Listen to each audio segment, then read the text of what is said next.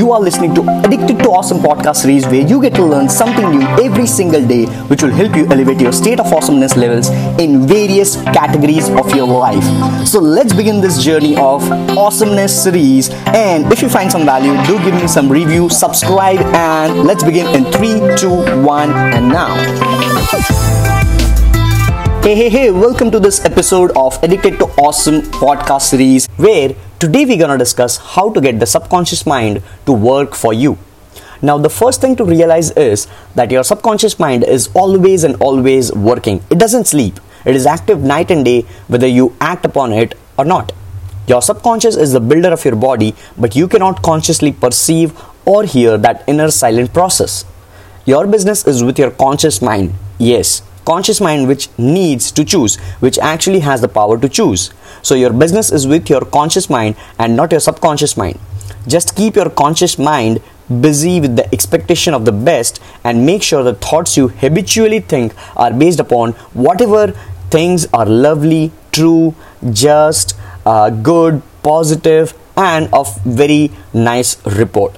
Begin now to take care of your conscious mind. Know in your heart and soul that your subconscious mind is always and always expressing, reproducing, and manifesting according to your habitual thinking. So constantly have positive thoughts hammered into your conscious mind, and it will help develop your subconscious mind into a positive machine. Remember, just as water takes the shape of the pipe it flows through, the life principle in you flows through you according to the nature of your thoughts. Claim that the healing presence in your subconscious is flowing through you as harmony, health, peace, joy, and with all the abundance.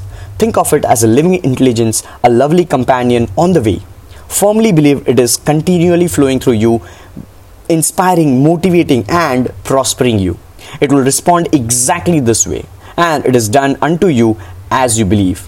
Believe in you, believe in your thoughts, because thoughts become things, provided you take action on it. So that's it for this podcast. I look forward to see you in the next episode. Till then, take care, boys, and as always, guys, stay awesome and be addicted to awesome podcast series.